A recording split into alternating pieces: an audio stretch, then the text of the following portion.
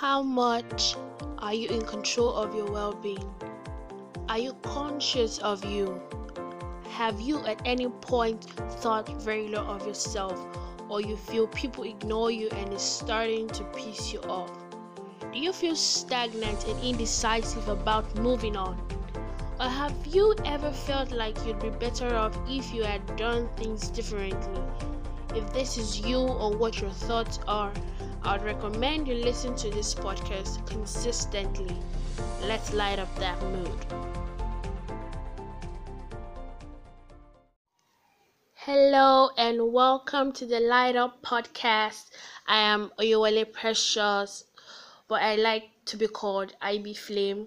Welcome to the first and very first episode of this podcast. I'm so glad you're listening and tuning in.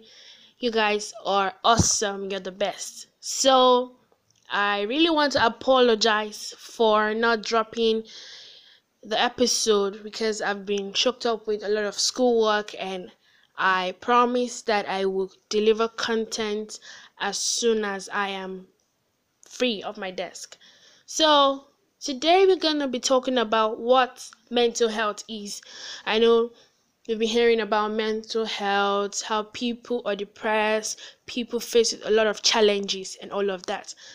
But we are going to start from the basics and we upgrade and elevate to several aspects of the society, how we are affected by it, behaviorally, personally, in all spheres of life. So sit back, relax. If you want to grab a cup of coffee, you're free to do so. Let's dive right in.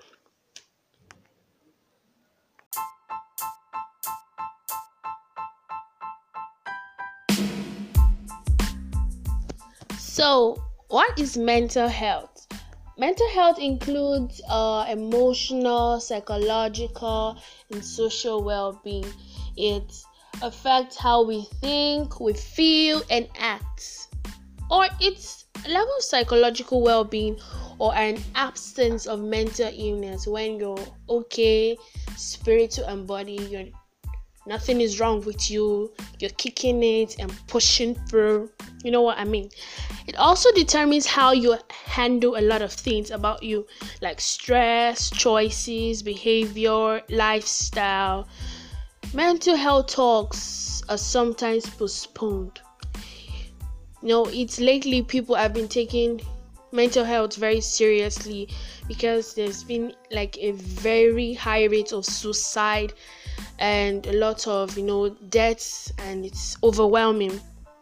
But this is the time to talk about it, and I don't want to bore you with article definition, so let's get straight into it. It's important that you are aware and in control of your health, especially your mental health. First, you should know that there is good mental health and poor mental health. Good mental health doesn't mean you are not struggling or going through something. It means you are going through them but in control of them. That is, you're able to handle it. For example, if you're the kind of person who gets angry easily at the slightest disappointment, either from family, friends, or a group of people, while practicing good mental health, you try to keep calm and not allow anger control you. It is totally different from poor mental health. Very different. Yes, a lot of things have happened and some you can't figure out why or when you're going to come out of it. Poor mental health is characterized by a lot of things, one of which is not being able to handle some things or anything at all, which sometimes can be very draining. I know, I've been there, I understand. So, how do you know your mental health status? When I mean status, I mean, is it good or poor? Like I described earlier on, good mental health in comparison to poor mental health, which is sometimes tagged as mental illness or weakness. It has some specific signs like excessive fear, worry, anxiety, social withdrawal, changes in eating, that's what we call eating disorders, mood swings, depression, bipolar disorder, and many others. There are a whole bunch of other things, like I said, but I don't want to flood your mind right now. We'll be discussing some of these things later on. So, when should I label or consider myself or someone mentally ill? There is actually no day, year, or specific period.